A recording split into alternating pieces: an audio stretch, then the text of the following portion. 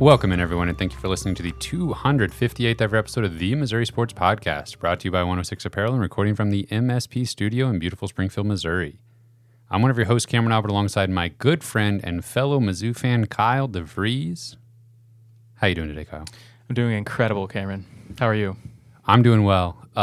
Just got back from vacation. I was ready to talk about it, really explain it all, but nobody wants to hear that because Williams Nwaneri is a Missouri Tiger. Well said. Ladies and gentlemen, we got him. We got him. Number one player in the country, as far as I'm concerned. Just happened like a couple hours ago. He made his decision, made his announcement, and it has been a roller coaster, to say the least, leading up to this pivotal moment. And we've been talking about it for the last couple months. It was like we were not even talking about him 6 months ago because it was like Oklahoma, all the crystal balls were Oklahoma. Oklahoma had the momentum. They had been on top of the recruitment for so long. And yeah, like a month ago, everything changed. And here we are. I think it was the NIL law that was like kind of like whenever the legislation went through for it, it was like, oh, by the way, we've got this thing going on, Williams. Yeah. Let us tell you about it. Does this interest you? Yeah. And I really think that's when things really kicked off. I mean, Missouri was always there, but they were not the leaders of this recruitment for most of the time. So if you look at the recruiting profile consensus, he's number 3 player in the country, but the website on3.com has him as the number 1 overall player in his class, regardless of position. They invented a new thing called 5-Star Plus, which they give to like the tippy top best players in the country. And he is a 5-Star Plus on on3.com. Yeah, just incredible recruiting win. One of the biggest recruiting get from Missouri since DGB. Probably. I mean, obviously we had Luther Burden. I mean, this will be remembered right alongside those two, I think. Yeah. Yeah, I mean, it was really fun to follow, obviously, from a Mizzou perspective, because once we were... Sorry, let me interrupt you. Coffee for closers. Oh, absolutely. Go right ahead. Let me pour myself some. Yeah, sure. Once it was like, okay, Missouri might be in this thing. It was like pretty quickly like, okay, this is real. And so even from like a neutral perspective, like if just for somebody that was just watching this recruitment from afar with no dog in the fight, I got to think this would have been one of the most entertaining battles to follow if you really, took the time to kind of look at both Missouri and Oklahoma and read the message boards and read Twitter. And I mean, maybe it sounds kind of silly to say this, but I mean, it felt like actual war. Like, like it was like all this disinformation and like propaganda and like just people just floating out opinions to just muck everything up. And there's just like insiders in quotes from both sides reporting things, giving out rumors. Yeah. It's just crazy. Yeah. I think rivals.com made a lot of money in the deal. Oh, man. And a lot of people were signing up to see that exclusive content. Yeah.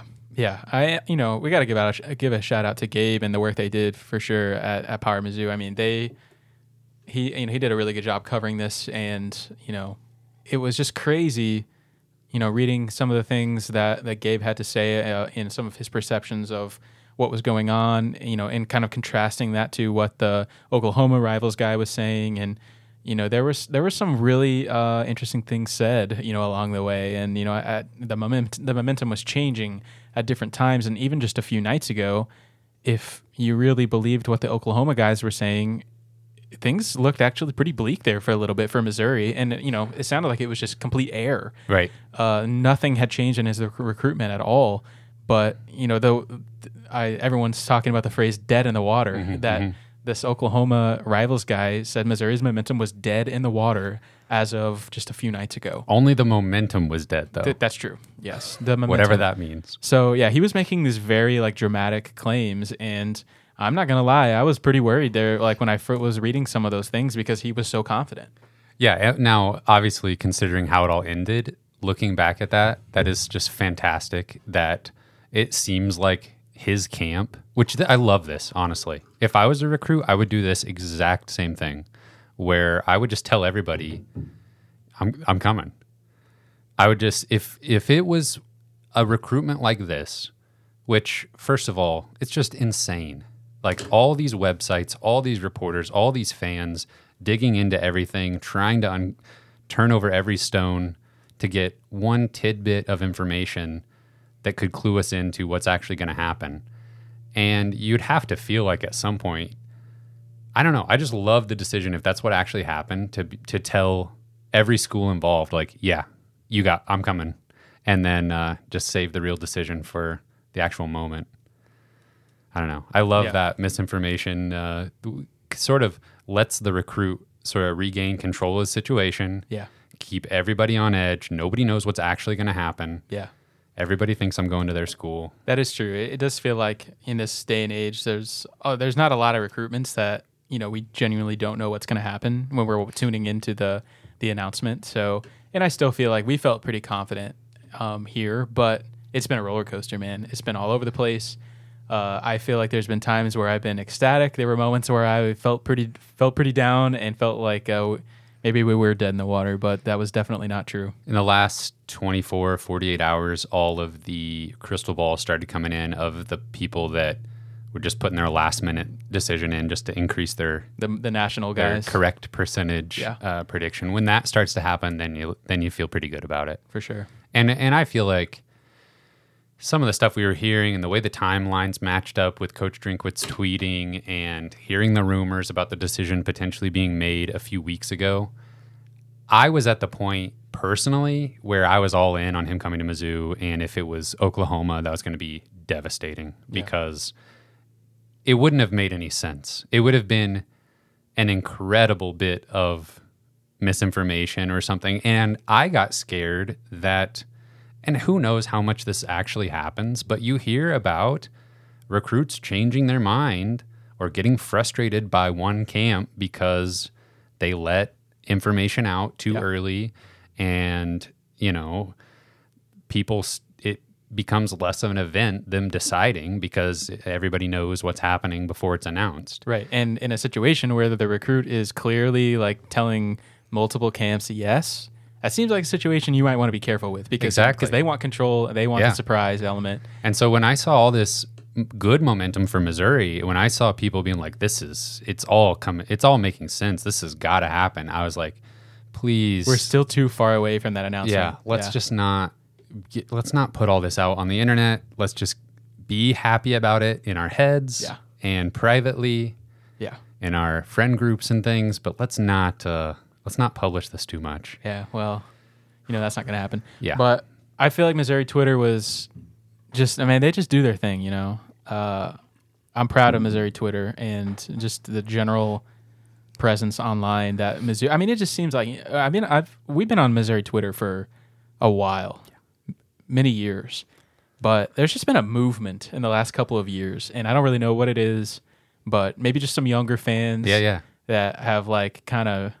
I don't know, just taking over the reins a little bit of the Missouri Twitter representation, and I'm all for it. But man, it's been fun, and it's fun seeing all the trash talk, and then to be able to back it up is just so sweet. Like if somehow we didn't win this recruiting battle, it would have been so devastating, like to deal with the aftermath. But we kind of talked some smack, and we were able to back it up.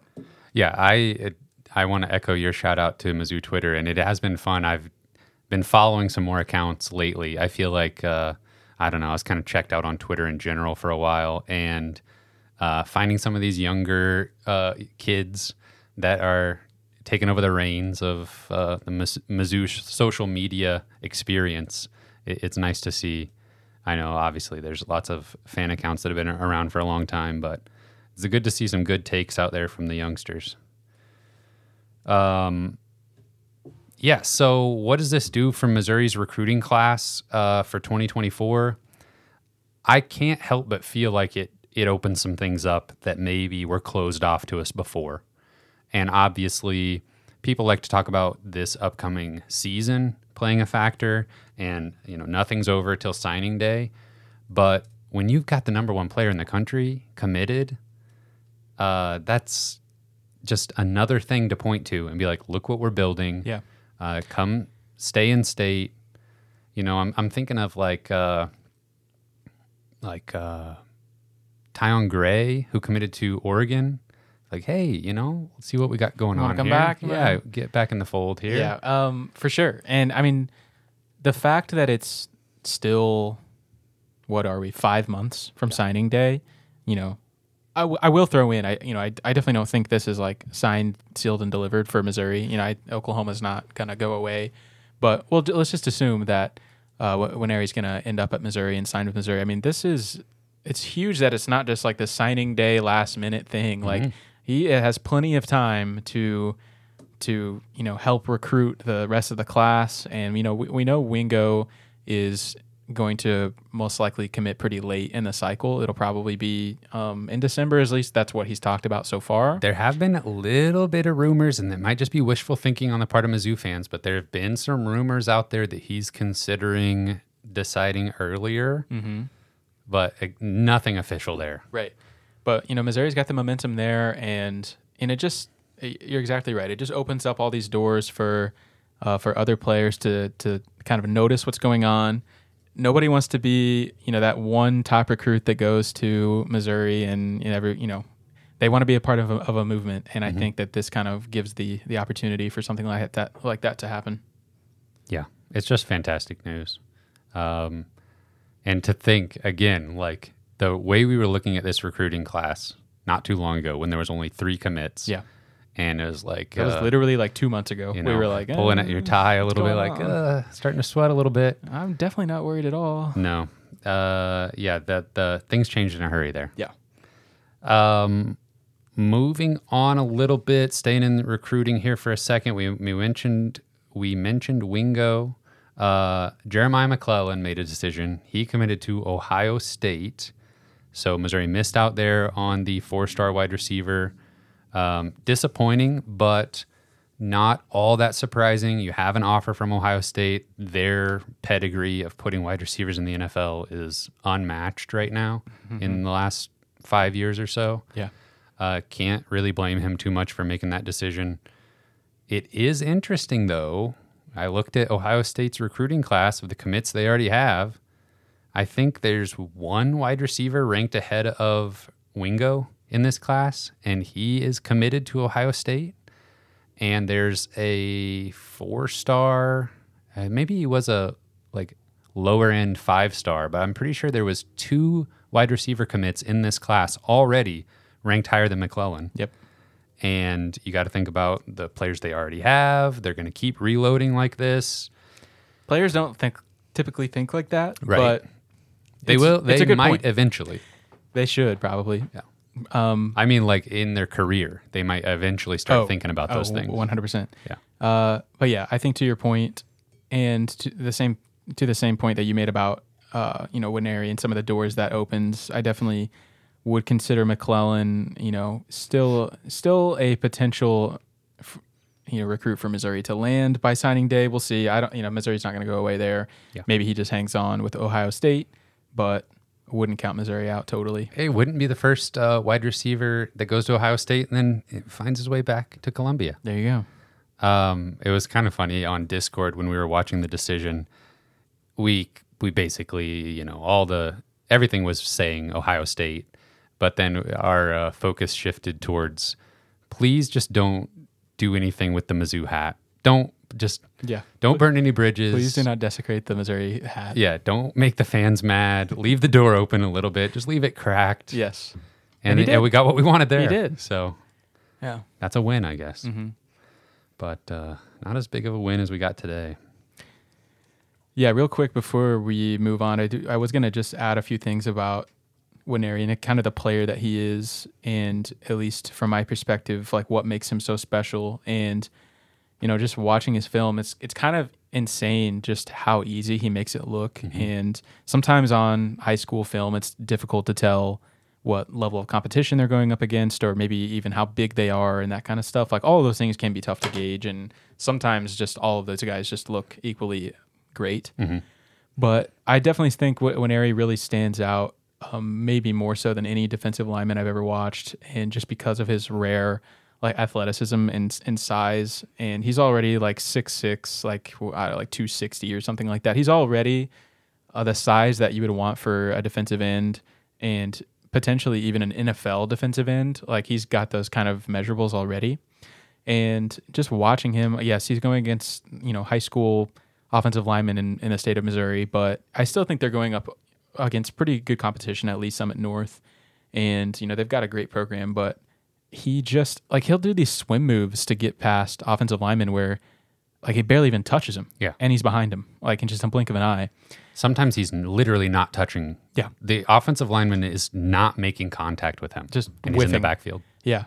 So just watching him just wreak havoc on basically any play that he wants to is really impressive. And, I definitely wouldn't call for true freshmen to come in and make an impact, but I definitely think that he's got the body and the talent to be able to do so. And obviously that's a ways away from now. He still has to play his senior season of high school, which is just insane also to think about, that he's like a 17-year-old kid maybe, and maybe not even that, I'm not sure. So it's crazy to think about how talented he can be, like how high the ceiling is. And there's truly just not very many prospects I've ever watched that possess the kind of athleticism and body type and skill that he has, all kind of wrapped up in one.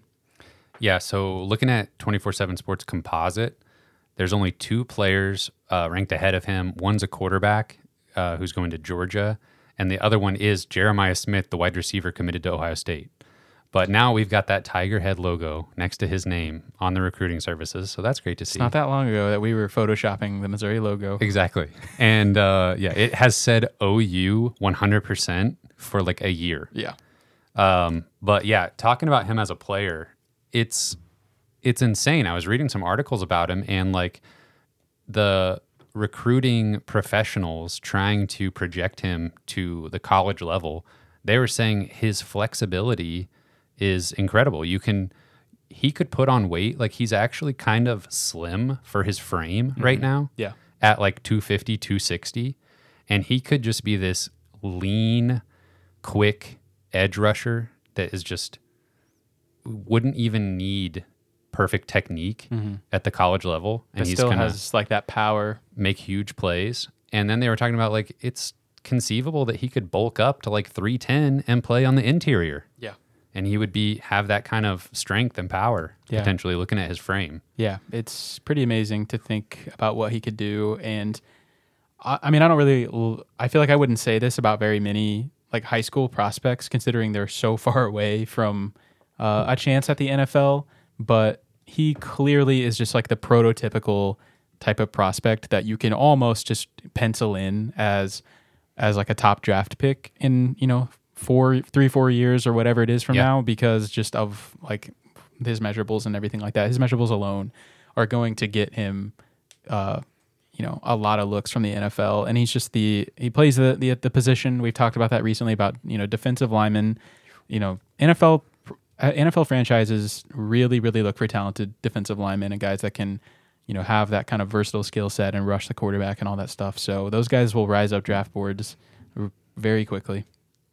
If you want to kind of look around at the college football landscape this year, Keon Keeley is an edge rusher that committed to Alabama that'll be a true freshman this year. 6'5", 242 is what he was listed at in high school. So he was number 2 player in last year's recruiting class. Walter Nolan, defensive lineman who committed to A&M, was an interior guy. He's listed at 325. He'll be a sophomore this year at A&M. And then a guy that jumped to mind for me, who was the number 1 player in his class, who was just drafted into the NFL, was Nolan Smith, who went to Georgia.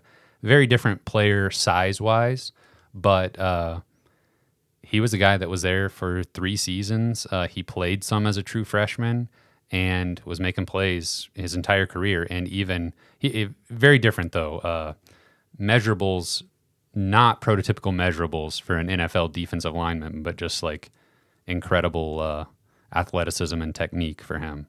Mm-hmm. So I don't know. It'd be kind of fun this year to see some of these younger 5-star defensive line recruits and maybe be able to project a little bit what could happen in the future for Missouri. Yeah, literally first defensive lineman off the board this year in the draft was Will Anderson. I think he was the 3rd overall pick. He's 6'4", 253, so smaller than Nwaneri already is. Yeah, insane.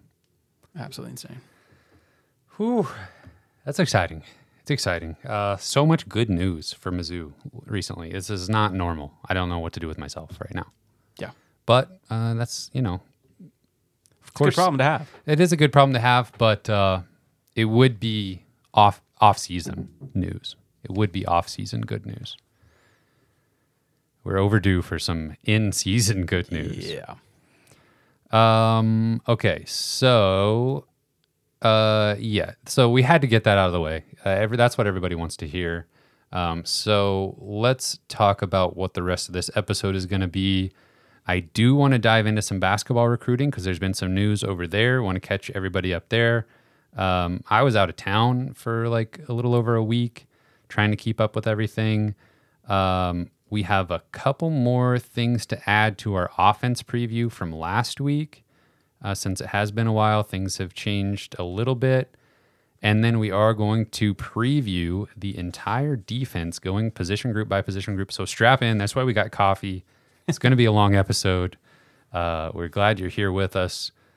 Before we get to all of that, don't forget to subscribe. If you're watching us on YouTube, leave us a review wherever you're listening to us. And of course, you can support us on Patreon, patreon.com/Missouri Sports Pod. So, basketball recruiting. Coach Drinkwitz isn't the only one bringing in commitments. Dennis Gates and the basketball team, mostly CY recently, has landed a couple commitments. First on the 7th, got a commitment from forward Marcus Allen, 6'7", 190 wing from Miami, Florida, 4-star player, number 56 in the class of 2024, according to 24/7 Sports. And then also, just a few days ago, got a commitment from center Peyton Marshall, 7 foot, 300-pound post player from Marietta, Georgia, 4-star, number 57 in the class of 2024. So those two added to T.O. Barrett, who is already committed, at this point, early in the process, gives Missouri a top 10 recruiting class, number 3 in the country on 24/7 Sports, number 6 on Rivals. Mizzou basketball is getting things done on the recruiting trail. We'll start with Marcus Allen, the wing who committed from Miami. Have you watched a little bit of him play? Yeah. He's a fun prospect to watch. I kind of love his kind of prototype as this long wing defender, like really good defender. Might not blow you away offensively, like right when he gets to college, but he's going to be able to work his way into playing time immediately, I think, just because of all of the other skill sets that he has right now. Yeah. I'm going to be honest with you, Kyle. I really like Marcus Allen. Watching him play, he has a few things that stuck out to me that kind of make me think, by the time, I don't think, like you're alluding to, I don't think he's like a plug and play starter day one who's going to command a lot of touches on offense. Now, he could work his way into the lineup early on because of his defense and his versatility on defense, but I don't know. He's not being asked to do a lot offensively in high school, and he has struggled shooting the ball a little bit, but his shooting form looks really good. Yeah. Very smooth, quick release, and he's able to make some mid-range jumpers. Right now, his specialty is defense and finishing at the rim. Very athletic, finish lobs, finish drives off with a dunk, finish through contact. But what intrigues me is if he could get a decent jumper, I think he could be a legit threat offensively. And he seems like the kind of player who is going to contribute on defense, rebounding, and just has his athleticism with Dennis Gates wanting to get up and down the floor. I think he'll get some minutes. And then if he develops much on offense, I think he could really be a star for Mizzou, like his junior season, potentially. Yeah. It seems like it's been a long time since Missouri has landed recruits like this, where it's like they're actually highly ranked. They are the size that you would think of as like kind of a 3-and-D type, like almost like an NBA size. Like, Yeah. he's a big guy. Yeah. And I was going to mention that. He's like, for his height, he's not that skinny. no, Like, he's really not. Yeah. Yeah, so it feels good to just, I mean, it sounds like the laziest analysis of all time, but he just passes the eye test, man. Just like watching him just kind of operate and move around on the floor, he looks like a legit Division I player immediately. Yeah, there's lots of clips of him slashing to the basket, but I was also impressed. He had a little bit of like back to the basket post maneuvering, a turnaround jumper, some good post footwork. So I don't know. I think he's just like your prototypical, just versatile player that can do a lot of things. And I'm thinking about like Trent Pierce is kind of getting the hype of closer to like a one and done because of his offensive polish so early on. Not saying he'll for sure be a one and done, but he's closer to that realm because of his offensive polish. And then I'm thinking about like Kobe Brown, who like physically was there but needed time to develop. And I'm kind of slotting Marcus Allen kind of in between those two guys as far as like skill set and positionally. I don't want to get too carried away here, but I read a comparison online that I thought was interesting.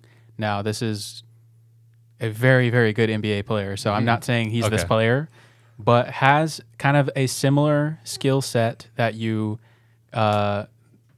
Kawhi Leonard. Okay. Kind of a versatile wing player, known for his defense, and maybe definitely doesn't have the offense of Kawhi Leonard, but maybe a similar kind of playing style. Yeah, I mean, well, when Kawhi Leonard started college, he was not known as an offensive threat, and he had to develop that over the course of his career. So yeah, I mean, that comparison makes a lot of sense to me. That's obviously a super high ceiling to try to attain. Yes, but he reached his highest of highest outcomes for sure. Ended up being a top 10 pick. Should have been an Indiana Pacer. The Pacers drafted Kawhi Leonard and then traded him on draft night to the Spurs. Do you know where he went to college? San Diego State. Okay. Yeah. Good job. Thanks. Should have been a Pacer. It haunts me. No, really. I'm super excited about Marcus Allen. And then the other news, Peyton Marshall. We had talked about him before. 7 foot, 300-pound post player. 4 stars. Yeah. And, I mean, he's huge. Clogs up the paint on defense. Finishes everything at the rim because he's not far away from it. If I'm being honest, I don't think he's an NBA player. And I think he's going to take a little bit of time to develop before he's super impactful in college. I feel like Allen, just defense alone, is going to be able to contribute somewhat early. With Marshall, I think he's going to have to put a lot of time in getting his conditioning in order and getting in the weight room, working on his body a little bit. But eventually, he's absolutely going to be a shot blocker, a guy that just makes teams not want to get into the paint. And we've seen Dennis Gates on defense kind of utilize this strategy of being super aggressive on the perimeter with his guards and wings on defense and basically being like, you're not going to make a three because we're going to pressure you out here. You're going to have to drive, and we're going to try to run you right into a shot blocker. And so he fits the bill on that like perfectly. Yeah. Yeah, it definitely is kind of an underrated thing to just have a big guy that's mobile that can kind of just make things difficult down low. And yeah, watching his film, there's some development that needs to happen, but you can see the skills and you can see how mobile he is for how just big of a person he is. So might be a little bit of a slower burn for sure, but could definitely help us a lot in a couple of years. A skill that did stand out to me quite a bit where he seemed advanced is passing out of double teams. Yeah. And just passing in general, starting the fast break on an outlet pass, that stood out to me as a strength for him at this point. Basketball recruiting doing incredibly well, but they might not be done yet. The scholarship situation, who knows what's going on there. There's like way too many guys slated to be on the roster this year and next year, but some of them might not have a scholarship, but NIL is paying for them to play, and it's a mess trying to figure that out. But another guy to keep on your mind is Anor Boateng, who has Mizzou in his top 8, along with Arkansas, Auburn, Indiana, LSU, and Ohio State. He is like kind of 4-star, right on the cusp of 5-star, around 30th or so, depending on where you look in his class. 6'5", wing, number 1 player in the state of Arkansas from Little Rock Central High School. Yeah, this is definitely going to be a Missouri-Arkansas battle, I think. And I've seen some stuff online, just some normal Missouri-Arkansas banter. But, I think both fan bases think they're going to get him as of now. And so, that makes things fun. Yeah. And he would be the highest rated commit if he were to commit to Missouri. You might have just already mentioned this, but it sounds like he's going to visit at the end of August to Missouri. So, things sound good there. And, it's crazy. Like, a lot of college coaches, it feels like they are maybe focusing more attention on the transfer portal because, that's viable. That's a viable strategy. Just fill holes immediately from experienced guys in the transfer portal. And I think Missouri's going to do that. But it seems like whenever a lot of schools are kind of zigging and Dennis Gates is we're just going to keep hitting these high school guys hard and we're going to recruit better than Missouri's done in a really long time and just get some of these talented high school guys too. And I love it.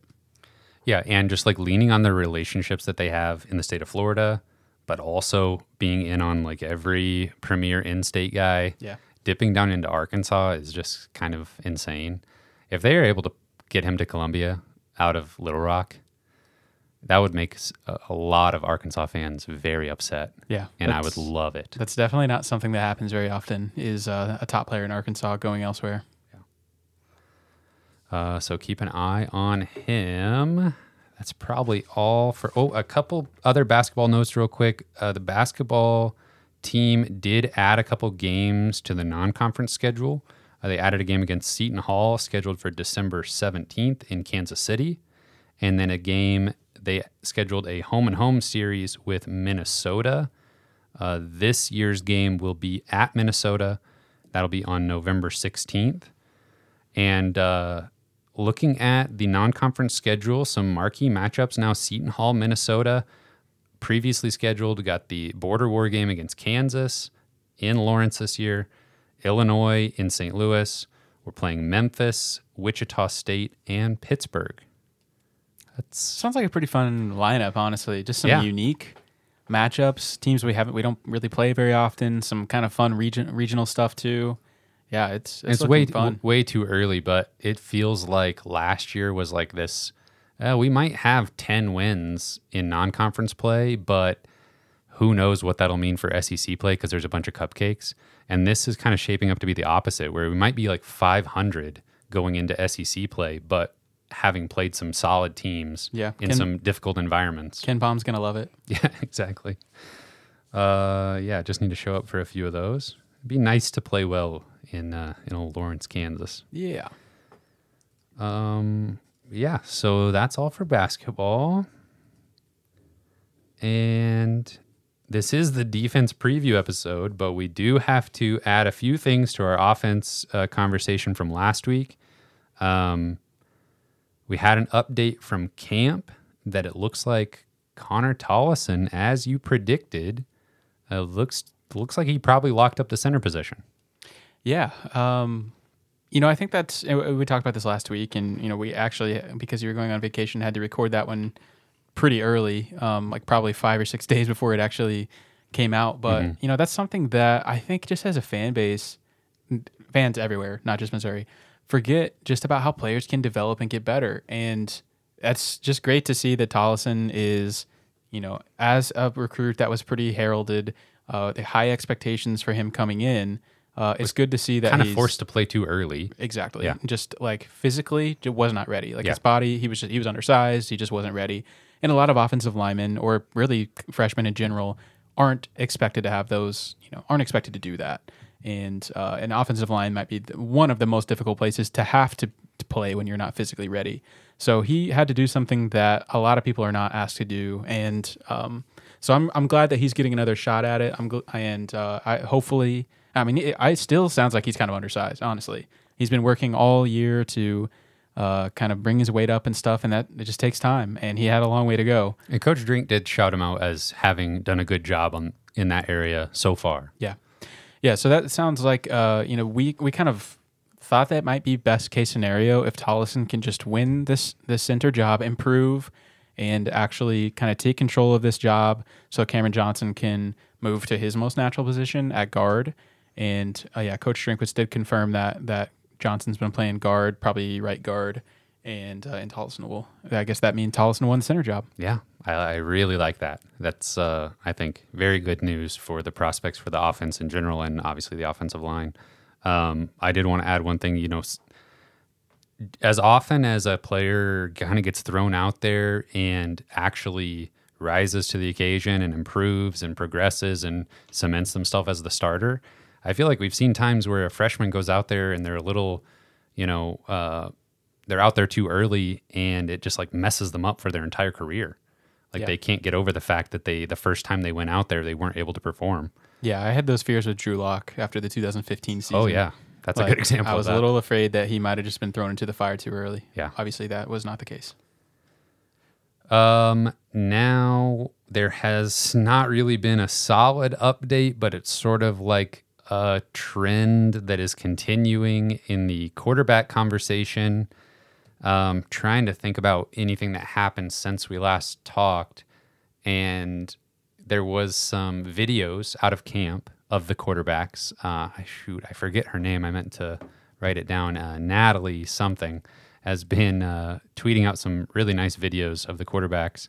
And I kind of agree with everybody else who saw these videos that Brady Cook throwing the ball didn't look as sharp as Horn or Garcia.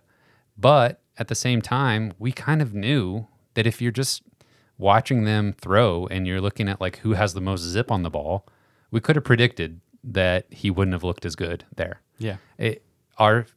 For sure fans are reading too much into those videos, but maybe not all of them are. Maybe there is something to read into that. What do you think? First of all, Natalie Jones Yes. from ABC 17. Thank you for all the great camp content. It's been really fun watching all the quarterbacks go through the drills and stuff. But yeah, I agree with you. I mean, it kind of confirmed what we've known, is that if you're just looking at them throwing the ball, it doesn't seem like Brady Cook has the arm talent that maybe Jake Garcia or Sam Horn has. I'm predicting the YouTube comment now, like, when you just look at them throwing the ball, like, oh, well, that's kind of important at the quarterback position. Yeah, it is important. But there's just so much more that goes into it, and I don't know, man. We're not in the locker room. We're not at practice. We don't know these players personally. It's a tough thing to get right, and I think that I agree that Brady Cook is definitely trending to be the starter, and I think maybe we still have hopes of seeing multiple quarterbacks play. But if we had to face Kansas State in week 1, which we almost have to really, but I think it's Brady Cook the whole game probably. And just because there is that trust level there, and I think that there is just a hope that he can improve. Every time Coach Drinkwitz has been asked about it, he cites leadership and experience. Yep. Over and over again.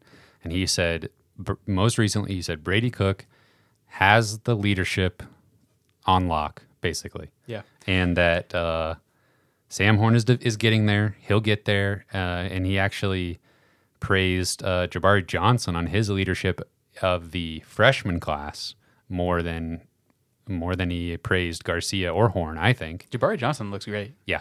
On the field too, of what we've seen. But yeah, I just trying to read between the lines. I'm just we're literally just taking every possible quote and video and everything that we can find and just overanalyzing it. But if I'm forced to read between the lines, it really does just feel like Sam Horn just isn't ready. It's off the field. He just probably hasn't really done exactly what coach has expected him to do. maybe in the classroom or, in film room or whatever it is. The talent is no question. We all know that. But maybe he just hasn't done what has been expected of him to prepare for someone who is leading the team, because that is the job of the quarterback. Right. It seems like he hasn't asserted himself as the leader of the offense, right, which is what the quarterback is. And Brady Cook did that last year to some satisfaction. Yeah. And then on the other hand, there's that argument in the back of my mind of the most frustrating thing about graduating from college and trying to find a job and getting denied and being, because I was told that I didn't have any job experience. Right. And it's like that catch-22 of like, how am I going to have experience if you don't give me a chance? Right. And I feel like Sam Horn probably is feeling that a little bit right now. And how do you assert yourself as the leader? Like you're trying to usurp, basically. You're trying to usurp Brady Cook, who you're probably friends with or and friendly with. Exactly. Yeah. At the very so least. that's a difficult position for everybody around, I would say, all around. Is. And so that's why we'll have to actually see Coach, put his money where his mouth is in, these first couple of weeks of actual games. And, I guess we'll see how much of this is coach speak. I keep reaching for my glasses. I keep reaching to adjust my glasses. I sat on my glasses. Oh, that's embarrassing. And broke them. And they were already my backup glasses. So I've got an appointment Wednesday. My eyes aren't terrible, so I can manage without them. I'm not supposed to drive without them, but... How many fingers am I holding up? 3. You really weren't sure? I was sure. It was 3. Yeah. Anyway, back to the offense. Just see how many times I reach for my eye area. I wanted to talk a little bit more about Kirby Moore, because that's a huge change to the offense from last year to this year, is the addition of an offensive coordinator. And I felt like we didn't quite get to that enough last week. So I wanted to circle back around there. And, you and I aren't the most tuned into the X's and O's of everything, believe it or not. But what do you have any insight or any feeling about what Kirby Moore could be bringing to the table? And obviously, some of it's dependent on who is throwing the ball. But any thoughts there on the transition to Kirby Moore as OC?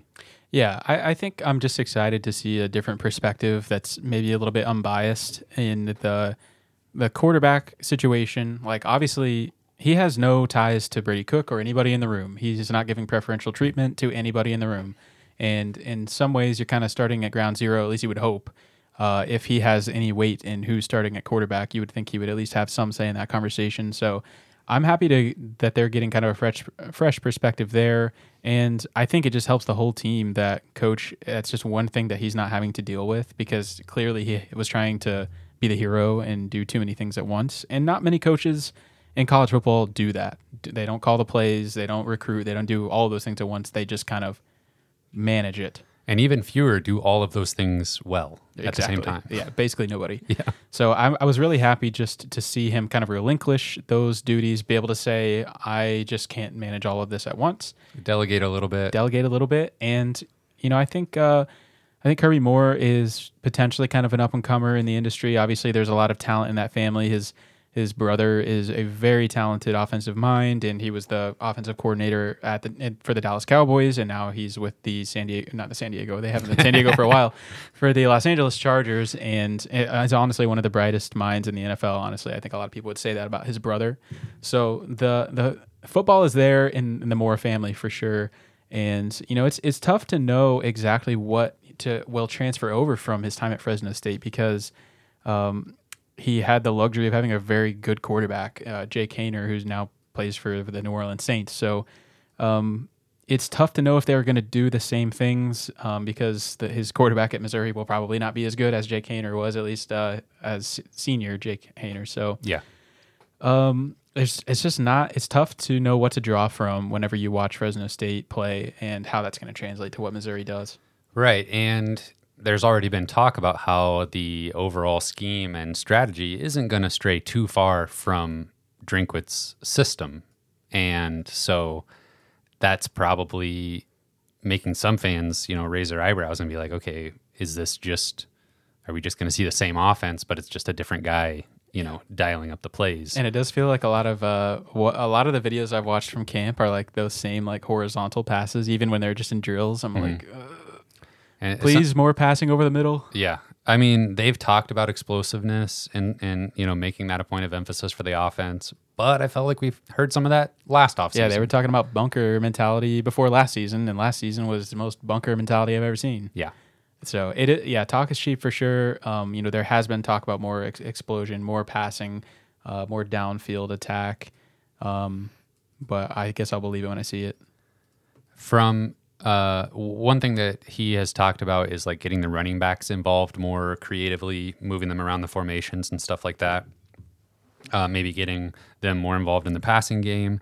And we have been hearing some good things from camp about Nathaniel Pete, that he's slimmed down a little bit, looks quicker, and maybe look for him to be more involved in the passing game.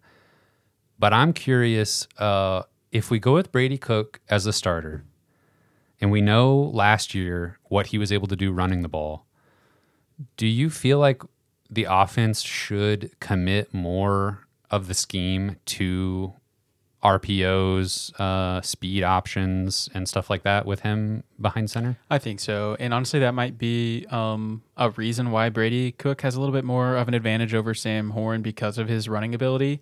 And RPO, if you're not familiar with the term, is just run pass option, where I'm sure most people are familiar with the term, but just in case you're not, it's kind of where the quarterback has to read the play and make a decision on the fly, whether he's going to hand the ball off to the running back, whether he's going to throw the ball, whether he's going to take off with it and run based on what the defensive end does. Yeah. So there's a lot that the quarterback kind of has to read in the moment and know what the best play is for that, but whatever the defense gives them. And so I do feel like if they're going to use more RPOs, it does feel like Brady Cook's kind of game experience and his running ability does give him an edge there. Right. Yeah. That's all I was going to mention is that's yet another hurdle for like the learning curve for someone like Sam Horn. For sure. That's a lot of very quick decision making.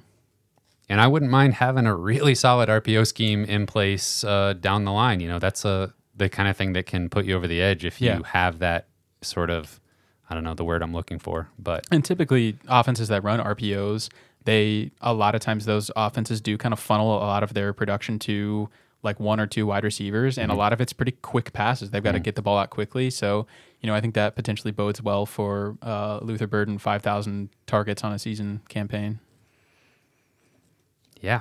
So that's the offense. We just felt like we had a few more things to add there. And because of the gap in recording, there was some news there. So still feeling pretty good about the offense. But I can tell you right away, we're feeling better about the defense.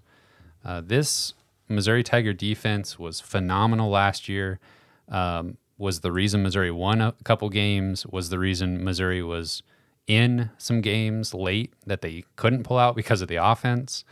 And they were just really fun to watch. The defense was making plays in the backfield. They were, creating turnovers, scoring touchdowns. They were a pleasant surprise, too. Yes. If you remember what Missouri's defense looked like 2 seasons ago. Right. And we've talked about it before, but this time last year, we were going through the roster, looking at the defense, and we're thinking, holy cow, like we've got some guys with experience that are talented. They've brought in the right kind of transfers. We could have a special defense on our hands here. And there was a new defensive coordinator. Right. Yeah. Blake Baker came in. Could be good or bad. Yeah, right. And he showed that he's the guy for the job. And they were incredible last year. So now let's try to figure out if we're going to have a repeat or we're going to have a step back. Could they be even better? I mean, the national media has caught on now. Yeah. And Missouri is right there. Like I've seen them top 10, top 15 in the country as far as defensive units when I've seen some rankings and stuff. Kyle, pick a position group and we'll break it down position by position here. All right, let's start off with the safeties. Just kind of quickly running through the safeties room. We've got Jalen Carlisle, Joseph Charleston, Dalen Carnell, who will probably play that kind of star, kind of nickel position. That's a little bit of a hybrid linebacker, hybrid safety position.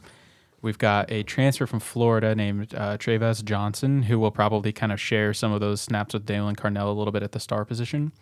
We've got Sidney Williams, who is a transfer from Florida State. And then we've got Marvin Burks, who is kind of the talented freshman that's coming in. And then we've got Tyler Hibbler and Isaac Thompson.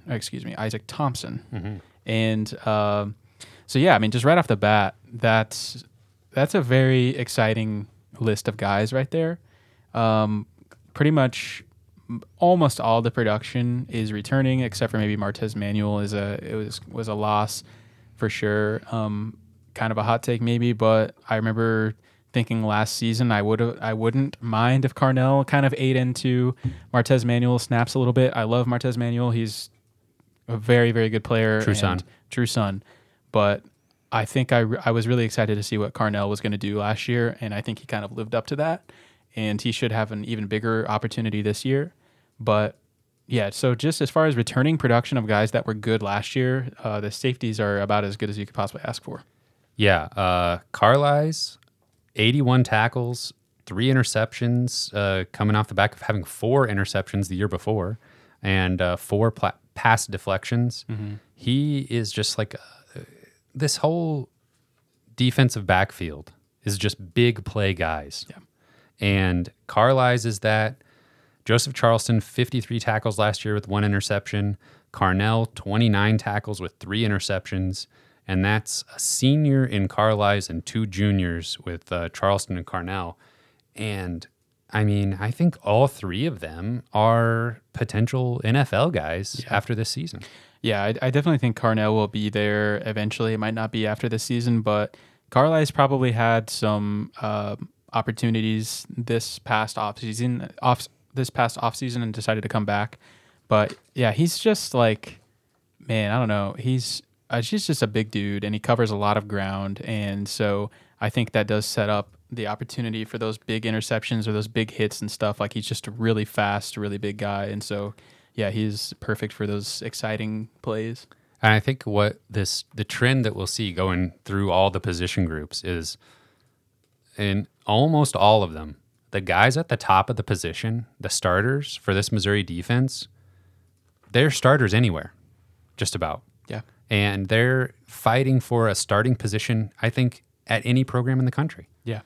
Yeah, one guy that's been super hyped up this offseason is the Florida transfer, Trayvon Johnson.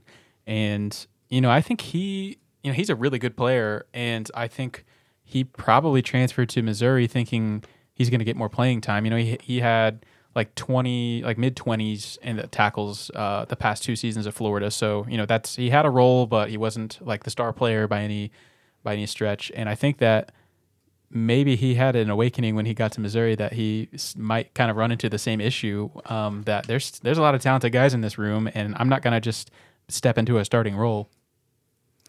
Yeah, but just competitive depth is what Coach Drinkwitz keeps talking about. And that's so important, too, because it just obviously the violent sport that football is. Like, you're just not going to go through the season without these guys getting dinged up and just the fatigue and just the little injuries that pile up and stuff. You're not going to want these guys to play, 100% of the snaps, and they might not even want to.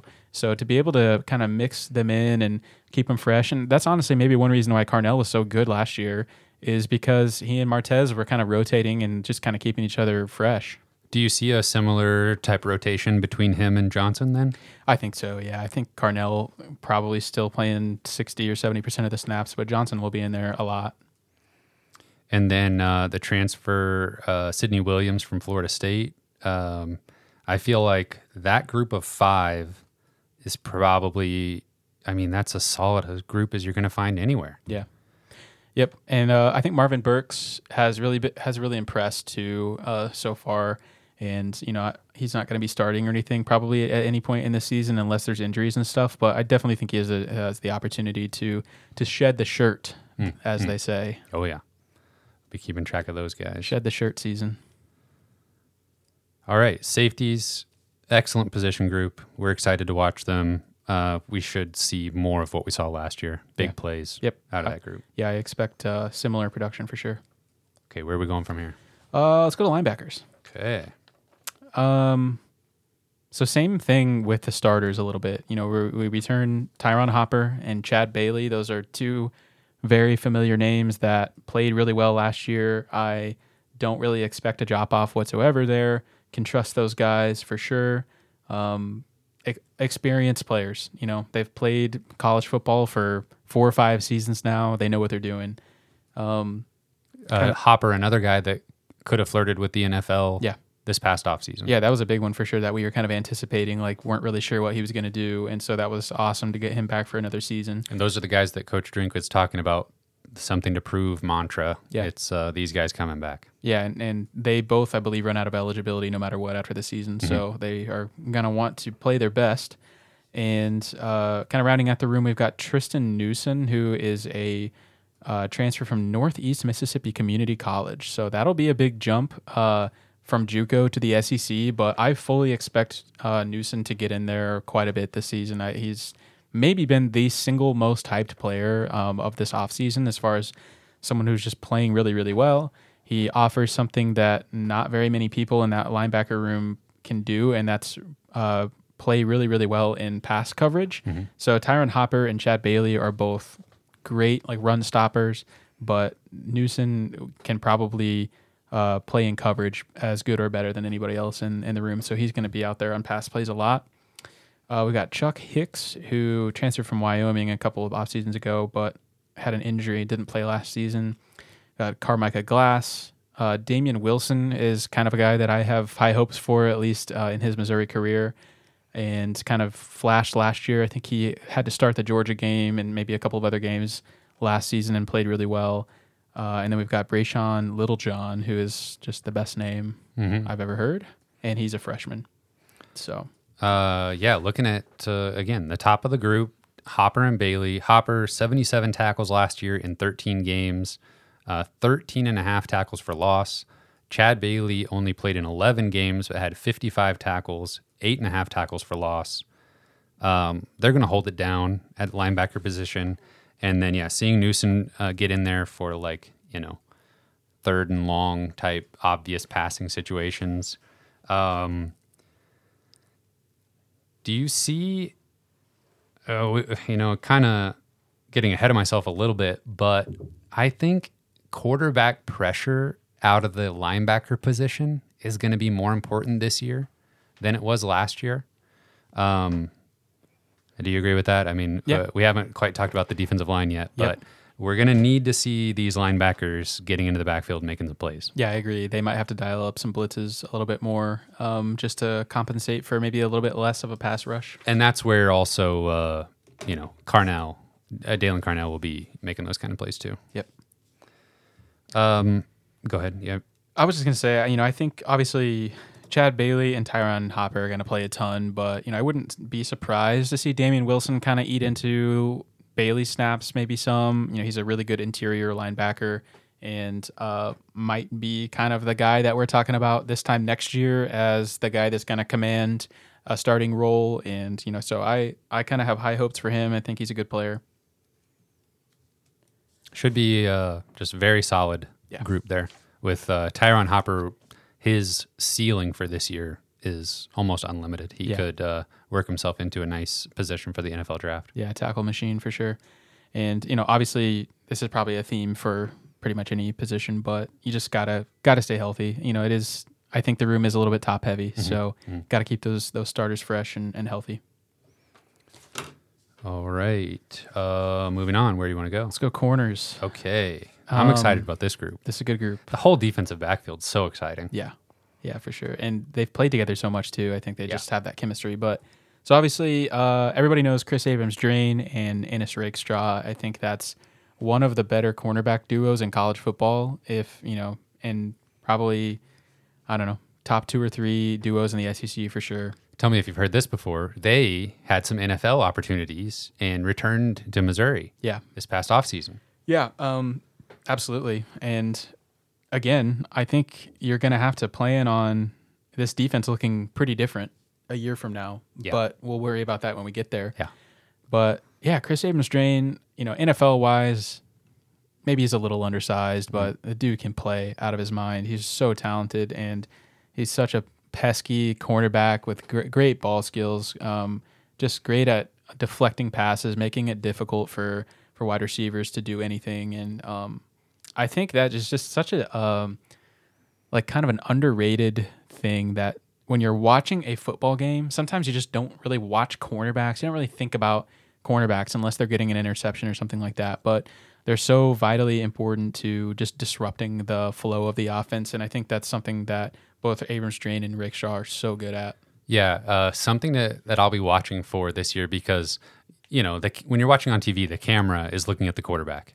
You're not seeing this like one-on-one battle that's happening between the defensive back and the wide receiver. But watch when opposing quarterbacks drop back and then immediately have to look elsewhere. Like they look at their number one guy and they're like, and Chris Abrams-Drain is like covering them up. Watch that quarterback go through his reads. Almost every time that happens is because Abrams-Drain is covering that guy up. Yeah. Last year, he had 14 pass deflections in just 12 games. Wow. Yeah, I think we've got a signed Chris Abrams-Drain, like game-worn jersey around here somewhere. We have a Chris Abrams-Drain jersey, not signed. Oh, it's not signed. Not signed, but it's an official game-worn jersey. Around here somewhere. And I don't know, I just feel like he's just kind of a unsung hero a little bit. Just love that about him where, he just kind of like I was saying about cornerbacks. They just don't really get the praise very much, but they're making the defense so much better by just doing their job.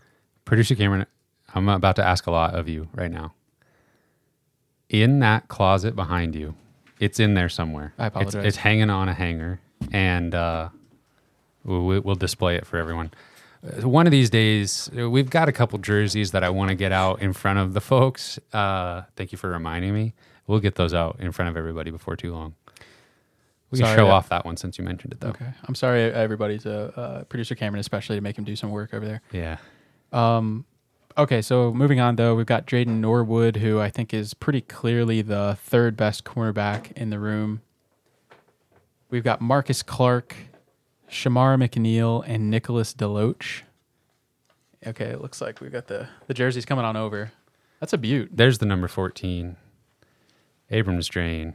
Game-worn jersey. Look at that. It is not the most recent Mizzou football jersey. It's got the tiger stripes on the shoulders, but hey, that's the gorgeous. best we could do there. Yeah, so we'll display that for this episode. Yeah, very nice. Sorry for the audio only, folks. Yeah, you have to tune into YouTube to see the jersey. I'm sure you want to see it. Drayden Norwood. Yeah, clearly the best, the third best guy in the room. I think he'll still play a lot. Kind of like we were saying earlier. I mean, obviously, in a perfect world, you want Chris Abrams-Drain and Ennis Rakestraw taking 100% of those snaps, but that's just not realistic. So you'll see Norwood in there a lot. I think he played really well last year too, in kind of the times that he was asked to step up. Marcus Clark transferred last year. He got in there in some of those games, and then two freshmen, Shamar McNeil and Nicholas Deloach, who will. And maybe one of those guys might have to step up a little bit and fight for that fourth cornerback spot. So we could see one of those freshmen getting in there. Oh, yeah. So it seems like we got, obviously, KD, Rakestraw, Norwood, top three, clearly. Mm-hmm. Norwood played in all 13 games last year. He had an interception. Rakestraw, he played in all 13 games, had 12 pass deflections, as well as an interception. Wouldn't be bad. I mean, the safeties kind of made up for that with some interceptions of their own, but seeing the corners, that doesn't have to be their focus. It's better when the quarterback doesn't even throw their way than it is for them to necessarily have an opportunity to make a big play like that. Yeah, I feel like that's a Chris Abrams-Drain stat for sure. It's just like the quarterback only threw this direction so many times because it's just like, well, you're not even going to try. Clark, I hope that he can kind of lock down that fourth cornerback spot. And then I just feel like we have a solid group of upperclassmen there. Yeah. I think he's Florida State transfer. Miami. Okay. I was going to say somewhere down there in Florida. But yeah, so good group there. Got to stay healthy. Yeah. And going to have to hit the transfer portal after the season for sure. Mm-hmm. Yep. And then, you mentioned it, but that's all over the defense. Yep. It's going to be a bit of a reset next offseason. It's one last ride for sure. A lot of guys out of eligibility, and I think Hopper returning, Carlisle's returning, Abrams Jane returning. Like they returned together to do something this year. Yeah, and that's exciting, but injuries and stuff like that can derail that stuff immediately. So you just, man, I hope everything goes well. It seems like I did this last year where I said something about injuries, and everyone's like, "Really?" You're gonna just and they stayed healthy. They were you're gonna just healthy. specifically mention the thing that we don't want to happen. It won't happen. We'll be fine. And I think our depth is better this year than last year. But moving to the defensive line, let's talk about defensive tackle, and we'll get to defensive end last. But defensive tackle could be really, really good, and there's still I'm a little bit unsure exactly what the personnel is going to look like here, because everything kind of hinges on what Darius Robinson's going to do. Probably far and away our best defensive lineman, but typically plays on the inside at defensive tackle and has been really good there. Just an enormous person, just a huge guy, and 6'5", 290. Probably don't really want him playing defensive end in a perfect world, because I just think his most natural position is defensive tackle, but that could be what needs to happen just based on personnel. But running through the rest of the defensive tackles, we've got Christian Williams, Jaden Jernigan, Realist George, Josh Landry, Marquise Graciel, Jalen Marshall, and let's see, did I forget somebody? Kyron Montgomery? Yes. Okay.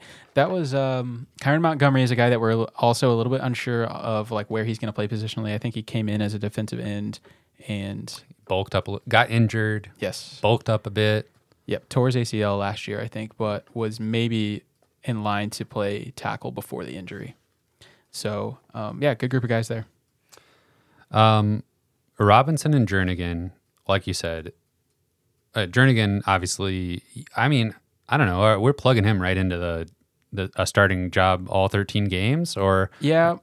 If Darius Robinson plays end, Jernigan starting for sure. Okay. If Darius Robinson plays tackle, I think the other starting tackle will probably be Christian Williams, but okay, I don't know that for sure, and they're going to be mixing in there so much it probably doesn't really matter who starts. Well, we've got a top three then of Robinson, Jernigan, Williams. I think so. And then would you say that's a tier? Yeah. There's a tier break after that? I think so. And then probably Josh Landry is probably a tier of his own after that. And then you've probably got Realist George and some of the freshmen or younger guys. Okay. I can work with that. Yeah. It seemed like Jernigan last year was just super solid, kind of clogging up the middle and stopping the run. Yeah. The interior of the defensive line, it felt like they maybe flew under the radar a little bit, but good and bad. They weren't getting their name called a ton for like huge plays, but also they weren't getting pointed out as a weakness really either. Yeah, I think the defensive ends just played so well last year that they weren't really expected to like rush the quarterback a lot, and they just improved from the year before so much as far as just clogging up the middle and not letting guys just absolutely gash the defense. So yeah, I think honestly Christian Williams might just be like the textbook definition of like kind of underrated, under the radar performer who just played so well last year and helped totally change the front of the defense. So if you're telling me right now, Darius Robinson, where's he playing most of his snaps this year, you think? If you had to take a stab at it. I hope it's on the interior. Okay. I hope that the defensive ends can kind of step up to the challenge, because there's just a lot of ambiguity there, and we're going to talk about that here in just a second. But yeah, I guess Darius Robinson and Christian Williams kind of start on the interior with Jaden Jernigan playing probably almost as much as Williams, and them kind of rotating those guys in there with Josh Landry. That really sounds fantastic to me. You just named 4 seniors. Yeah. That's another thing. I put a star next to those 4 names, and it's Darius Robinson, Jaden Jernigan, Realist George, and Josh Landry are all on their last year of eligibility. So, got to get it right. Yeah, it is. That is the more you bring that up, it is scaring me a little bit. But that's a problem for next year's team. Yeah. Marquise Graciel would be or as a redshirt freshman, it'd be nice to see him get in there and make some plays, of course. Yes. Now, that only leaves defensive end. Missouri calls it the edge position, and we have known for quite some time it's the biggest question mark of the defense, and Coach Drinkwitz even said that. You think Nwaneri could play this year? Could he reclassify and play? Oh, man, I'd take him. I bet they would too. Yeah, so, and we've mentioned Darius Robinson potentially needing to play end when that'd be playing a bit out of position. Yeah. And honestly, looking at these names, it's very possible that Robinson's just going to have to move to the outside and see what happens, and then we can just have Christian Williams and Jaden Jernigan on the inside, because we know that those two can perform just fine on Might the as well interior. have all three of them on the field at the same time. That may be how it happens. So the defensive ends are Johnny Walker, who I think is for sure going to start across from most likely Darius Robinson. But he's been around for a while now. He's been in the program for probably 3 seasons now. He's flashed at times, a good athlete, but just has to be more consistent. And but I think he can do it. And so then we've got Joe Moore, who's a transfer from Arizona State, and his father played at Missouri. And he played all right at Arizona State. He got in there on third downs especially, and was a good pass rusher. And so he's not as green as Austin Firestone, who transferred from Northwestern, and I think he just was a true freshman last year. Maybe a redshirt freshman. I'll try to look it up. Yeah, maybe just redshirt at Northwestern, but very, very little game experience, and so it's just tough to rely on him to come in and immediately contribute. Not saying it's impossible, but it's unlikely. But that is sort of the situation for all of these guys. And then we've got Niles Gaddy, who is a transfer from Division II Jackson State. Most game experience out of any of these guys. Yeah, and so, he put up 40 tackles and 7 sacks last year at Jackson State. So he was he was a highlight of their team, but that's going from Division II, or I guess FCS, to SEC. That's a massive jump. And so that's basically the theme with all of these guys is like, could they be good? Maybe. They might not be. We just don't know. We just don't know anything about them until they're in there and playing in an actual game. Yeah, I think so. He only played Firestone only played in 3 games last year for Northwestern, so that counted as his redshirt season. So this is his redshirt freshman season. Okay. Another name that I wrote down is DJ Wesolak. Oh yeah. Did you mention him? So he redshirted last year, and Coach Drinkwitz talked about him playing the edge position this year, his natural position. Man, there's just not a lot of experience here. Johnny Walker, who's the most obvious starter, only had 7 appearances last year, had 2 sacks in 7 appearances, losing so much production on the ends from last year's team is rough. Yeah. Yeah, that's basically like... If this position was solid, we'd be talking top 5, Oh, yeah. potentially the best defense in the country. I mean, Yes. you're not going to... Yeah, I mean, there's Georgia and Alabama, but... Yeah, I mean, please do not get angry about this, but if there is a reason why Missouri's defense takes a step back, it's 100% going to be because of defensive end. And, we lost Isaiah McGuire last year, who is a surefire pro. And he is in the NFL right now and will be a very good player.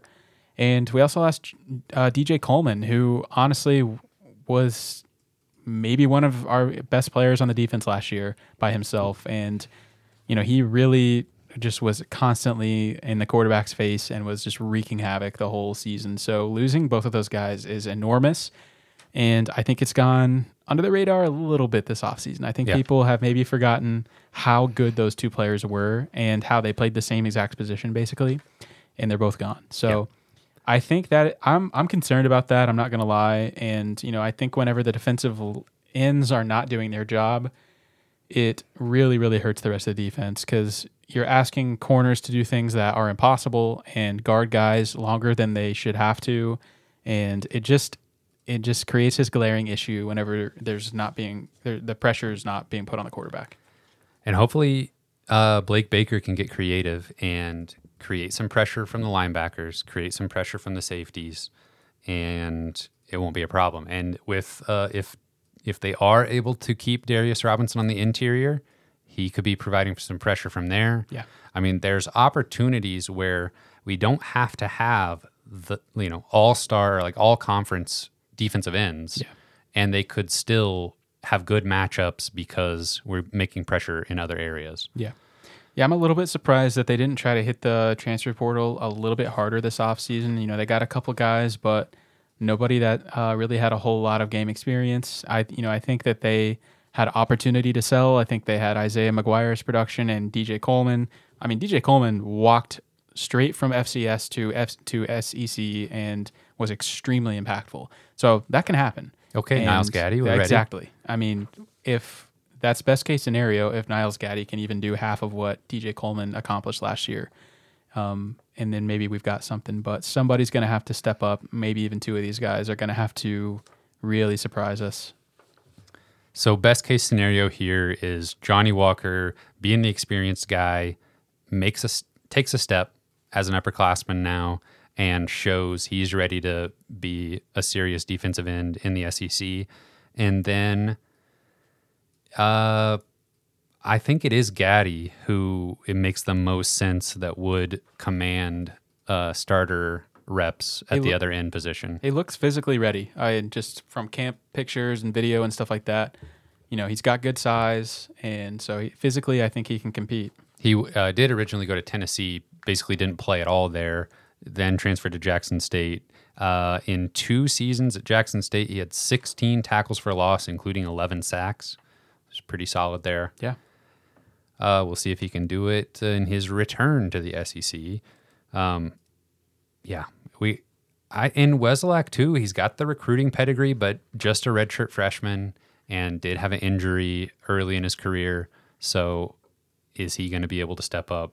I wouldn't count on it, but he was a legit 4-star player with good measurables, and we were super excited when he stayed home. Yep. So he might have to get out there a little bit, and that can be fun though. Just kind of putting all these guys out there at different times and seeing how they do. That can be fun to watch. Might struggle with this name, but Tunkara and Jakai Lang, true freshmen. Any shirt shedding possibilities there? If it was going to happen at any position, it'd be this one. We hope this doesn't happen. Right. I mean, it sounds like they both have impressed the coaches. It sounds like they've both been playing well. Lang especially was, a decently high-rated recruit coming out of high school. So I wouldn't be shocked if either one of those guys were able to play enough to shed the shirt. So I feel like we're kind of leaving on a downer note there. I know, that was weird. I shouldn't have. Question mark. That's what happens when I let Kyle decide the order. I guess I can never be a host. I can never do your job, Cameron. But overall, looking at this defense, you just said if this defense is going to be worse than last year, it'd be because the defensive ends aren't able to get it done. Yep. Now, if this defense takes a step up, it's got to be led by the defensive backfield, which is one of the best in the country. Yep. And then having Tyron Hopper in the middle, I just feel like that's like a very high floor for this defense. Yeah. Yeah, 100%. It's going to be driven by the secondary, and just I think they've got to be as good as we think they're going to be and better. But I definitely think that Missouri's defense is still going to be really good. If I had to put money on it, I don't know that I see them taking a step up from last year just because they were so good last year. Mm-hmm. But I don't think that was a fluke by any stretch of the imagination. I think they're really that good, and I think they'll be really, really competitive again this year. But I think the hope is that the offense can help kind of compensate and meet them in the middle a little bit, and maybe they won't have to be as good as they were last year. I like that. Yeah, super excited for this defense again, but it's not surprising anybody if they're good this year. Right. And so those expectations are absolutely there that this is the strength of this team. Not going to catch anybody off guard. Right. And that's always a little bit scary. It always feels nicer to be like, hey, nobody's really talking about this defense. Like last year, that just felt good to be like, pretty sure these are really good players. I'm pretty sure they're going to be good this year. Mm-hmm. And then for that to actually happen is just incredible. But then having those expectations can be a little bit overwhelming sometimes. But that is your defense preview. With I'm trying to think about the schedule of recording here. Kyle's going to be a brand new father any day now. So we are working around that with our recording schedule. The first game of the season's here in like 3 weeks now. And we still have to predict and preview the full season and do our 7-on-7 draft. So now that we know all the players, we'll do a fun little 7-on-7 draft and give our final predictions for the season. How many wins will this squad, how many games will this squad win? We're going to take a step forward there. Anything else, Kyle? I think that covers it.